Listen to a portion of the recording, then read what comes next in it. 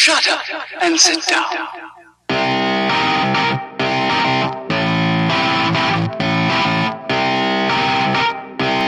Welcome to another episode of Business Bros. Yeah, we got that down. All right, today's episode, we're going to be talking about the real estate cycle. Many questions on what's going on in real estate today. Well, let's start really quick by discussing why this is a topic right now. Yeah, well, I mean, we're actually entering into a changing market. Things are starting to change around the country. You're finally starting to see some newsworthy things about changing in the market. But what does it mean? Like, what is a change in the market? Is it a downward market? Is it an upward market? Is it a buyer's market? Is it a seller's market? I mean, there's all kinds of things going on. And I'm not sure I even understand what all those terms are. Right? So we're gonna try to break this down and talk about. I think we have like 5 different markets that we try to simplify this so we can get an understanding. And we're not gonna get too technical on things. So we're gonna try to keep it as simple as possible so you can kind of get an idea of what's going on. And then we're gonna talk about the different challenges that come about in each market. And then hopefully you get an idea of what's going on and understand that even though we're talking about a general real estate cycle, that in your own micro market, things may be a little bit different. They may be taking a little bit longer to slow up. They may be taking a little bit longer to speed up. It just depends. That's kind of the thing about real estate. In general, this is happening, but your micro market could be a little bit different. And what I mean by micro market is, I mean, we're talking about, the difference between your street or your, 6 blocks versus the entire, little town versus the entire county versus the city versus the state, that sort of thing. So micro markets, it can be a little bit different. So let's get this one cracking. Perfect. And just to kind of clarify really quick, one of the things that you were talking about was the different types of markets. I would define that as different stages in the real estate cycle. Yes, different stages in the real estate cycle. So let's jump into the first one. The first one is the one that we're just coming off of, right? So, I mean, you can put these in any order depending on where you're at in the cycle. I'm just putting this one first just because this is the most, the freshest one on people's minds, right? Right. So we live in San Diego. We're just coming into or finishing up what is a seller's market, right? This is what I like to call the name your price market, right? So do I get a little gun like the Progressive girl? Yeah, name your price, just like Progressive, just like Flow. What do you want to pay for? What do you want to sell your house for? Deet. Okay, cool. Let's put it on the market and see what happens. Oh, lo and behold, you get like 10 offers, right? All right. And so you end up selling above list price. I mean, that's really what we're just coming off of right now. And you don't really even, being a real estate agent, you don't really even need a real estate agent when the market's that hot. You put a sign in the front and people will come, right? And the thing about that kind of market that's so amazing to me is that people, if I have a house for sale and I put a sign in front, I'm going to get 7, 8, 9, 10 offers. And if you, the buyer, have a problem that you want to fix, maybe there's an inspection issue, maybe you're trying to sell another house. If I don't really like any of that, I could just tell you to, kick rocks and I'm going to go to the next deal. Hey, I'll buy it. Yeah, I have like 3 or 4 people waiting in line that are willing to buy it. Yeah, one of the ones that you represented last year, I remember, they came in with no concessions. They were like, we'll buy it. We don't care what the inspection says. We don't care what the problems are. We just want to buy it, and here you go. And they were like 20 grand over asking. 20 grand over asking. I mean, it was ridiculous how, I mean, and really, I mean, it comes down to a negotiation. Sure, they tried to negotiate some things, but really, I as the sellers representing the seller in the transaction had all the leverage because there were 5 other offers waiting for him to back out. Right. And they knew that. So that's the name your price market, right? Also called the seller's market. Also known as a seller's market. And that's what we're just finishing off. So the seller in this market has the benefit. The seller is in control. The seller can decide yay or nay, pull the trigger, go for it, or I don't like this particular financing, or I don't like this particular buyer, or whatever it is. They have the choice between a number of buyers. Right? So this is high demand, low supply. high demand, low supply. We had a low supply of houses on the market, yet we had a lot of people trying to get in, right? The frenzy is going on, right? It's hot. You know, I got to get in now before prices go too high. Right. That makes a lot of sense. Okay. All right. So what happens when we get out of the seller's market? What's the next step? So next is where we're at today. Right, where we're at today is what is basically a changing or a transitioning market. Things are starting to slow up. This is where sellers realize, no, it's not worth that much. Right. So this idea of I can just name my price and I'm gonna get it. Some sellers are still coming into the market right now thinking that, but what happens is the prices are so high that buyers are beginning to get really picky.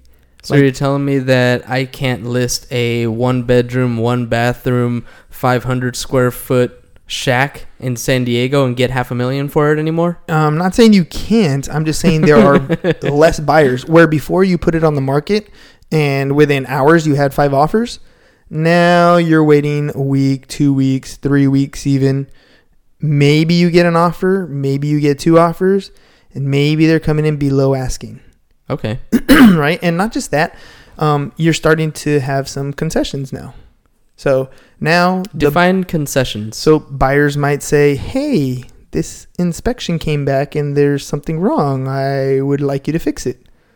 And now you don't have those backup offers to make them kick rocks anymore. Now you're like, so now you really want this transaction to go through. Now you either fix it for them, you concede, or you give them money so that they can fix it later. Or you give them credits or whatever now there's point, more of a true negotiation going on here. But at this point you don't want to back out of the deal because you don't have those 5 offers waiting anymore. Right. You're limited to your offers. And so that's what we're getting at now. Is it still hot in some areas? Yes, it is. But on the higher end markets, in the higher end price points, $1 million, $2 million, they're starting to see a longer period of time on the market. They're starting to go into 2 and 3 months long time in the market. They're looking at big price reductions. And what happens is when you have let's say a $1.5 million house and they drop their price by $200,000, well, now all of a sudden the house that was listed at $900,000 doesn't look as appealing because I can just jump a little bit more and I get this. Right. Okay. So they start to drop their prices a little bit. And because there's more houses on the market, or because they're on there longer, when the next property goes on the market, now they're competing with somebody else. So you're starting to see an increase in supply. These sellers are thinking, I'm going to cash out of the market right now. Right now while it's hot. I see the peak. I see it. I made a lot of money. But they're also dealing with more pickier buyers. Buyers who are like, you know what? One of 2 things. I'm either going to be really picky on the house I pick, or I see the change coming, I'm backing out altogether. So that transition period is basically when the real estate market starts seeing an equilibrium. There's more or less an equal number of sellers as there are buyers. Right. Or you start to see the tip, where you're starting to see more sellers than buyers. That's when it starts to become the buyer's market. So the buyers hold the leverage because there's more supply. In other words, more people are trying to sell their houses and not as many people are trying to buy, or at least they're not trying to buy at that price. And every time somebody lists their house, the one that recently sold that had to reduce their price, they list it just a little bit lower. Okay, so that's the next phase. It drives the market down. That's the next phase. So we had the name your price phase. This is a hot seller's market. Then we have the no, it's not worth that much phase, which is the changing transition where we are right now. And then the next thing is going to be the fight to the bottom. Right? Fight to the bottom. Why would anybody fight to the bottom? I need to sell my house. I absolutely have to sell. Right? Death, divorce, disaster, whatever it is, I have to sell. And I'm competing with the 4 other houses that are in my neighborhood. They need to sell too. And they need to sell too. But I want to sell first. So I drop the price. To undercut them to get my house sold faster. Right. So I win. My house gets sold. I cash out. I'm done. I'm out. But now those houses are going to have problems. Because now my house that's sold is their comparable. And it's at a lower price. So it won't appraise for as much through the bank. It won't appraise for as much. So maybe they had their price listed where they had it at. A buyer comes in, offers them that asking price, but then it doesn't appraise. So now the financing gets a little tricky, and we'll get into the financing here for a second, but this is where we actually have a buyer's market. This is where the buyers begin to have more leverage. And they're like, check this out. The appraisal only came in at 400 and you have it listed renegotiate at 425. Let's renegotiate. Exactly. Oh, look at this. The inspection report came with some issues here. Let's renegotiate. And the seller has to either concede or their buyer will walk. And sometimes you might not even get a negotiation. Maybe the buyer's like, nah, too much of a problem. I don't even want to deal with that one. And they go on to the next one. There's another one right down the street. Exactly. So that's the next market, what I call the fight to the bottom. So in the seller's market, the seller's like, yeah, if you don't want this house, don't worry about it. I got 5 people in line behind you. In the buyer's market, the buyer gets to say, well, if I don't like your house, forget you. I got 5 more right up the street that I'll go buy. Exactly. So this is where the fight to the bottom comes. Okay. And this is the downturn this is where the market is on its way down. We don't know how far it's going to go, and there's no crystal ball to tell us exactly where it's going to go. But we know that in a changing market, in a real estate cycle, prices come up and prices come down. The last time it was a pretty severe drop. Can we talk a little bit about that? 2008? Yeah, 2008. Sure. So we had the same uptick. I mean, when we bought our first house, we bought it in 2003. This was the name your price section that we bought the house. Right. We came in. I mean, we pretty much said, we'll throw the roof on. We'll do all the fascia boards. Right. We'll make it FHA worthy. We the buyers. Yeah. We'll take care of it, seller. We got it all down. Don't worry. Don't worry about it. Yeah. And we're good. It doesn't even have to be in our name yet. We'll do everything we need to make sure that we can get this house. And that's the market that we were in. We were in the name your price market. And we stayed in that market for quite some time. We bought in 2003. By the time we sold in 2007, 2006, 2007, I don't remember exactly. I think it was 7. Things were in that transition. It's not your house is not worth that much, and we experienced that with our listing price. We started, I think, somewhere around 480. We ended up selling like at 464. Right? Mm-hmm. It was still hot. It's still what I thought was overpriced. But people are still buying. It's just that it took a little bit longer for us to get that home sold. And there was a price reduction. And there was a price reduction. And if I remember correctly, we conceded to some repairs, which included that price reduction. So, we sold in the right time. We sold at that top of that transition. In the transition market. And then there was a major fight to the bottom. This is where the derivative markets went down. This is where foreclosures started to happen. Lehman Brothers crashed. The whole housing market crashed. Everything. And it took a tumble really quick. Right? All of a sudden, people couldn't afford the mortgages. And what happened in that market was people had to sell. They couldn't afford to keep the properties they had at the prices that they were. They were forced to sell. It was because a lot of them had those ARMs, right? The adjustable rate mortgages. Yeah, they had a lot of adjustable rate mortgages. They had negative amortization mortgages. There were a bunch of these different types of creative financing that was available to them to help them buy. But, things turned on them, and that great introductory rate changed to something they couldn't afford. And so a lot of people needed to get out, right? And that kind of leads us to what happens in the next stage, which I call the blame game, right? When everybody gets hurt or when the market comes down, everybody starts to blame somebody else. It was my loan officer who didn't tell me. It was the bank who messed me up. It was the you. It was Lehman Brothers. It was the too big to fail banks thing. It was everybody else except me signing the paperwork, right? Right. And so that's the blame game. And so while the rest of the world is playing the blame game, this is also the time where investors come in to find great deals. Right. This is how we ended up doing our first flip. When everybody's playing the blame game, investors come in and start to find these deals. They start to fix. They start to flip. This is where you found the condo for $70,000, turned around and sold it a year later for $120,000. Right. This is the deals that start coming in the pike. Right. This is a good time if prices crash low enough. This is a good time to buy rental markets in hot areas. Yeah, absolutely. Because houses are basically undervalued at that point. Houses are undervalued, which means you might be able to meet that 1% rule, where in the top of the market, in the change or transition stage, or in the seller's market, You can't. You usually can't because the prices are just too high. Right. And so what happens is, in this blame game, people start to, there's regulation changes that happened in 2008. There were new laws that went into effect to help curve some of the effects of foreclosures and short sales. A lot of this stimulus happened to try to rejuvenate the economy. Interest rates went down, and that hit the next stage, which is the steady incline. So now you have investors coming in, fixing and flipping, providing new renovated homes. You have people starting to qualify again. All this quantitative easing happened, so the banks were able to start lending again. Right. And so prices started to go up and go up and go up until it basically leads up back into the name your price. Nice. Okay, so we start with the name your price, which is your seller's market. That's high demand, low supply. Then we get into the change in transition, which is equilibrium. Then we get to the buyer's market, which is high supply, low demand. Right. And then we get into the blame game, and that's, the next thing. That I guess that starts to get into that equilibrium stage again.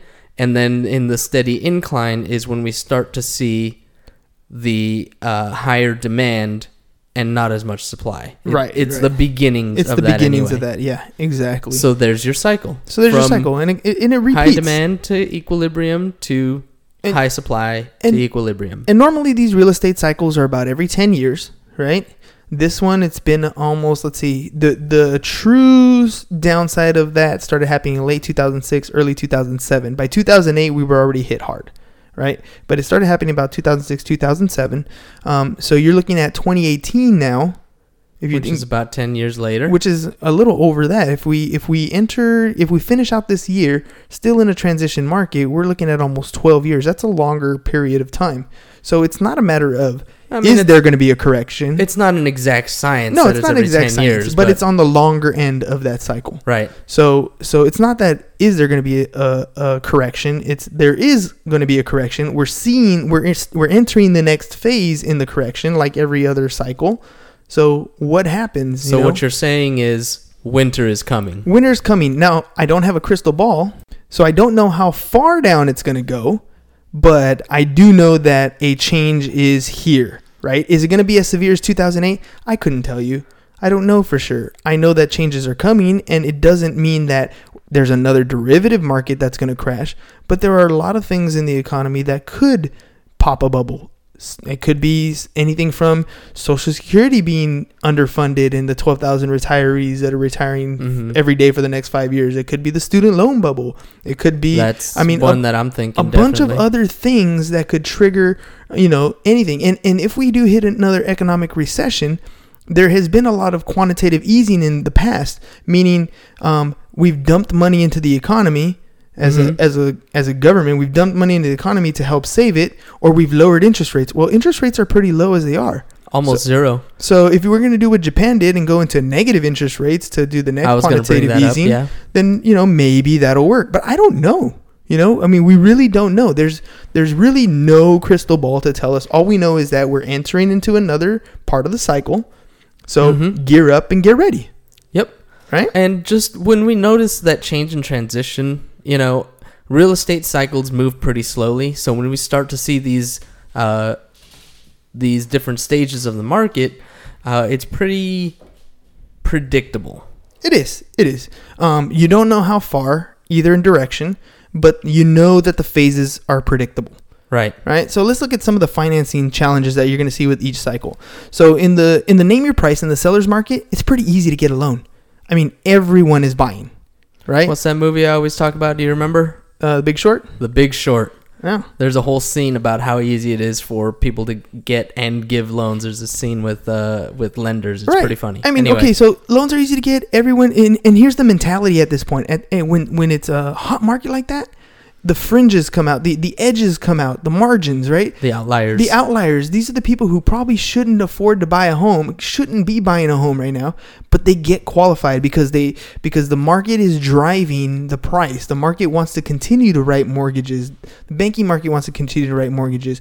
The real estate industry wants to continue to sell homes. So they try to make it as easy as possible for people to qualify and buy, right? So you have low down payments, sometimes no down payments. Maybe you can borrow the down payment, right? You start getting a little crazy. You qualify for a loan with a 600 or with a 680 credit score, or maybe a 640, or how about a 580, right? So everybody starts to qualify because the mentality is everyone should have a home, right? That's the mentality. And although socially, we always want to take care of everybody, economically, it doesn't make sense. Not everybody is in a situation to own. If you ask George Bailey, he'll agree. Everybody should own a home. Oh, yeah, but that's George Bailey. What would the world be like without George Bailey? What would the world be like? It's a Wonderful Life. So that's usually what's happening in a seller's market, in the name your price market, right? And then, so basically, they're just handing out loans. Here, take my money. Like take my Oprah, money. Take like my Oprah, money. Right? Everybody You get a loan. You get a loan. That's what's Everybody happening. gets a loan. So. And then in the next section where no, it's not worth that much. Now you're starting to see some issues. We said, okay, inspections come about, right? And now we have issues where, you got to fix this or you got to fix that, right? So buyers are starting to be picky. But on the financing side, you have fewer and fewer buyers that are qualified to buy at such a high price. So not just are they less qualified, they're far and fewer between. People are starting to be priced out of the market. Do you think around this time is when interest rates begin to rise? In this cycle, it looks like they're rising a little bit. But here's the other problem with qualified buyers. Interest rates rise, they qualify for less.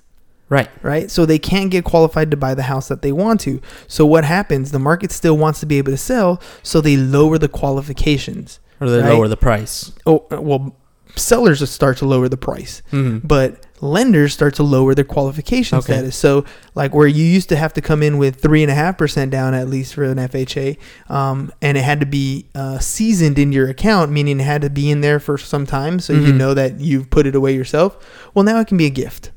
Okay. Right? And it can be gifted to you by a relative or whatever. So now you don't even have the money to put as a down payment at the 3.5% level. But somebody can give you the money. So it's a lot. So people are less qualified. They don't have the down payment. They don't have the payment to do to do closing costs. A seller may credit a buyer towards their closing costs, where it used to be you can't credit for closing costs. You can credit for non-recurring closing costs, but not for a down payment. Gotcha. So things are starting to get a little So trickier. when you say less qualified buyers, it's not necessarily fewer qualified buyers. It's just a lower level of quality of their financial status or their financial capabilities. It's both. It's less buyers that qualify altogether. Fewer, right? Fewer buyers that qualify altogether. And then on top of that, the ones that are qualifying are stretching themselves really thin to get qualified.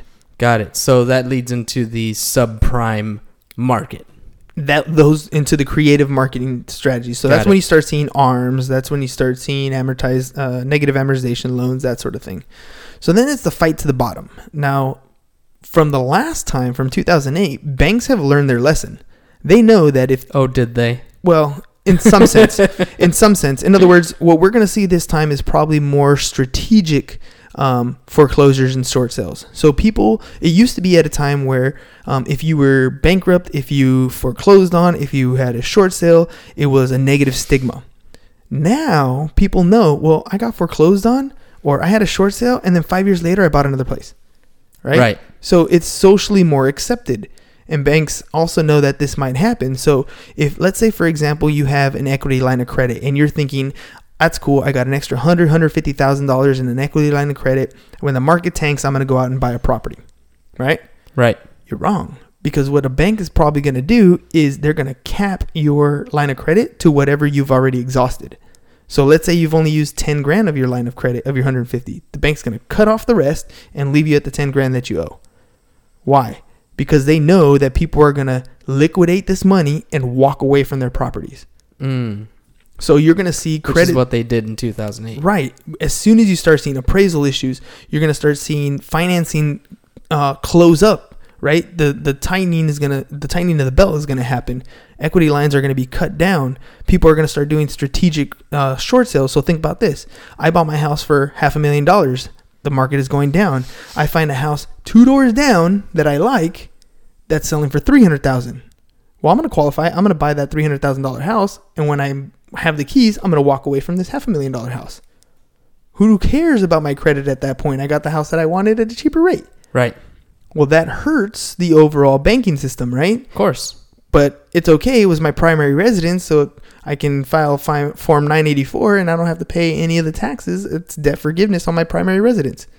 So the strategies and the things that the government put in place during the Great Recession are still in effect. They're just silent right now because we had a different type of market. Right. But that's why I'm saying that the banks have a way to make sure that things go a little smoother. So I think the downturn in this time, the downturn's not going to last as long. It's going to be a lot quicker because there's a system in place. Do you think it will be as extreme? I don't know. I couldn't tell you for sure. I would... Just your opinion. My opinion, I think we're going to see a decrease, but nowhere near as severe or as that last one. I don't think so. But I could be wrong. I don't know. So it will be a correction, but it might not be as extreme. It might not be as extreme. It could be. We don't know. No, we don't know. Just like with the stock market, nobody really knows anything. But your opinion, you don't think it's going to drop as much. I don't honestly think it will. But hey, we could be wrong. But it could. It very well could. I wish I had a crystal ball. If I knew, yeah, right. I would be making some change. If you knew exactly where the bottom of the market was going to be, that's when you'd start buying, right? Exactly. When you knew when the top was, that's when you'd start selling. Exactly. But I don't know. But I do know there's a correction coming. So I'm setting myself up. We're stacking away the chips so that we can make moves if and when it does drop to a significant level. Right? So and then we got the blame game situation, right? This is where investors are finding great deals. This is where cash makes all the money. If you have the cash to come in and buy properties, you can come in making lowball offers. You can come in way below asking. You can make really good deals because people are trying to get out in desperate situations. So if you have developed your financial discipline and paid yourself first, and you have some money stacked away, you could be one of these investors and you could walk away from the next Great Recession or the next downturn correction in the market with a rental property or maybe some extra money off of a fix and flip type of property. Fix and flips are always good during this time. I mean, let's say you don't have the cash and you have to go maybe a conventional financing, or maybe, if you do go conventional, you're going to be looking at 20-25% down. And even if you go in with a hard money loan, this is private money being financed for these types of flips, you're still looking for a 20, 25, maybe even a 30% down with a high interest rate because money is less available at this point. Not to mention the balloon payment after a year.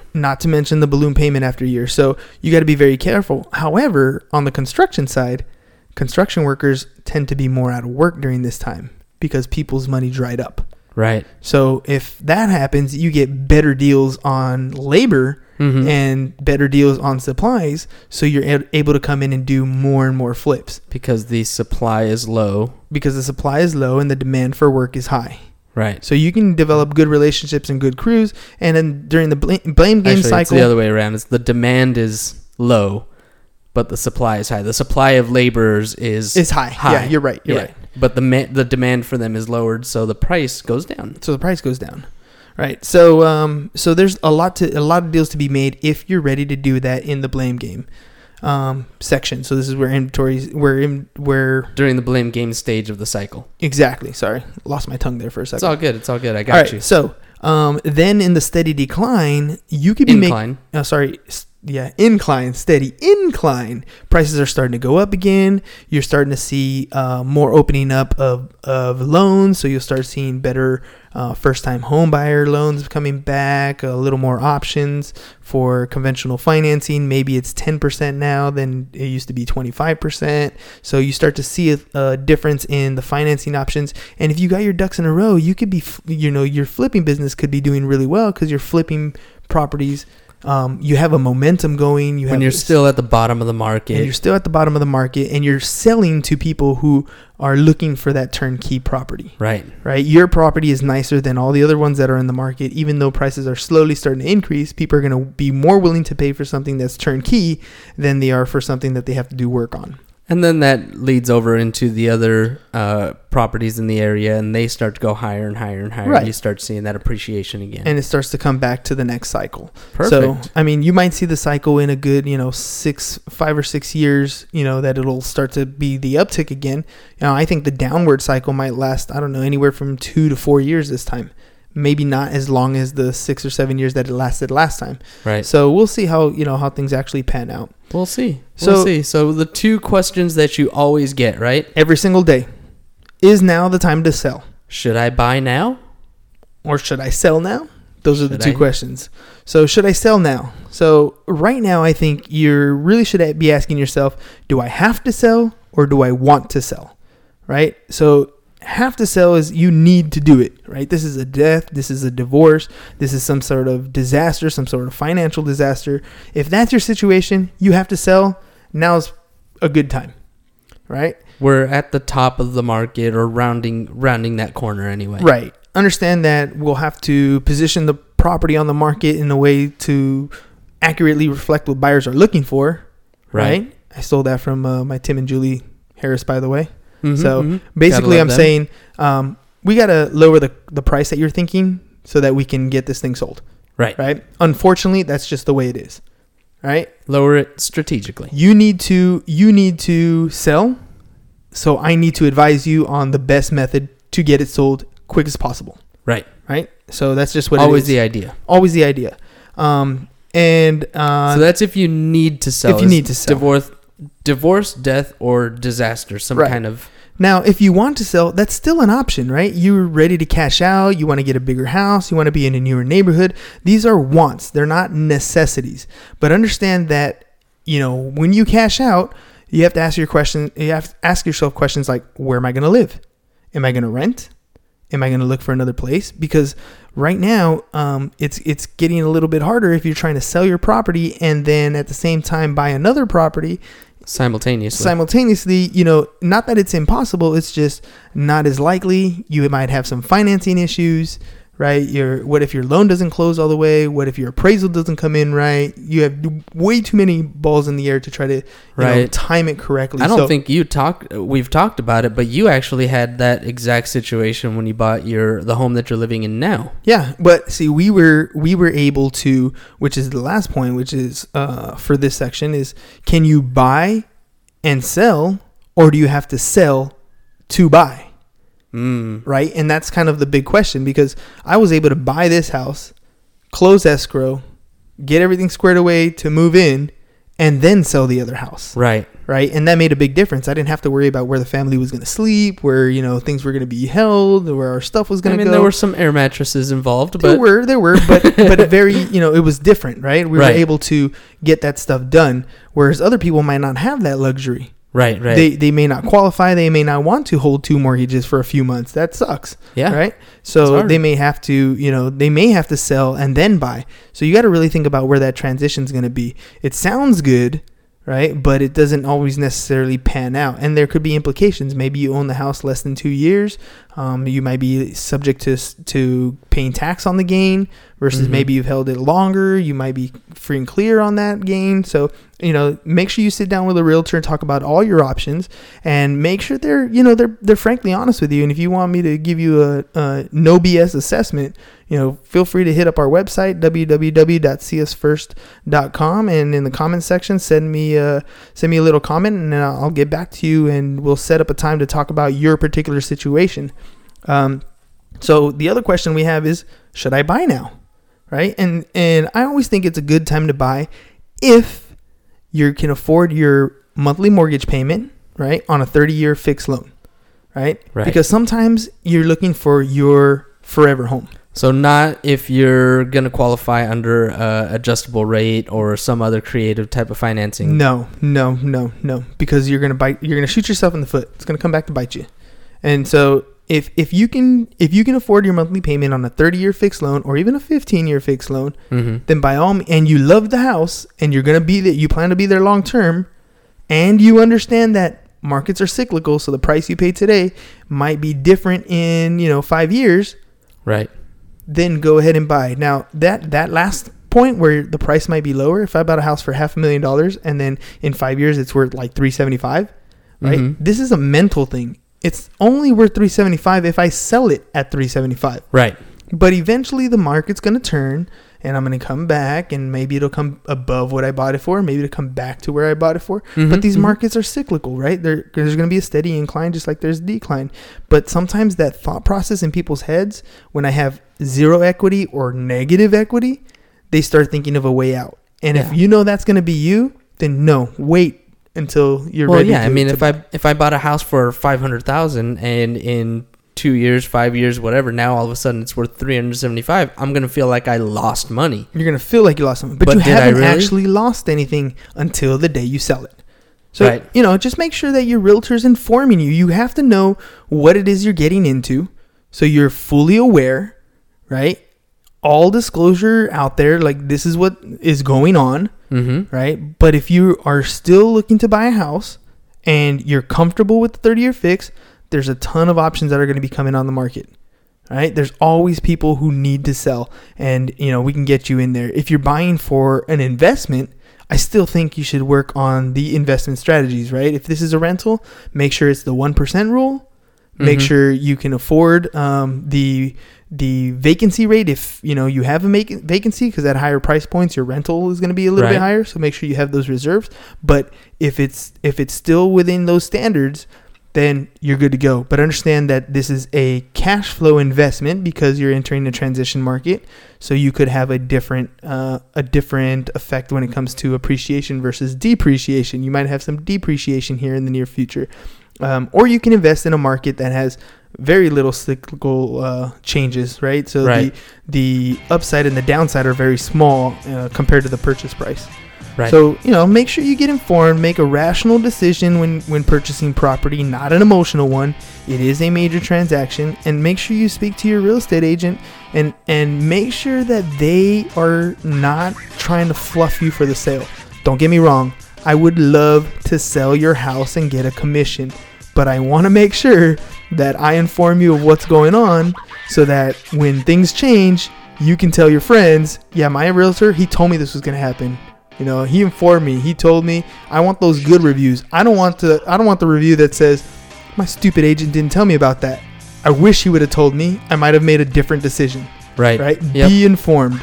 Right? And again, if you have any questions, you can go to our website, www.seeusfirst.com, or you can follow us on Facebook at @SeeUsFirst, or you can follow us on Twitter at Trades on the Road. Trades on the Road. So, again, if you have any questions, please let me know. That's all I got for you guys. Peace. Bye-bye. And I'm out.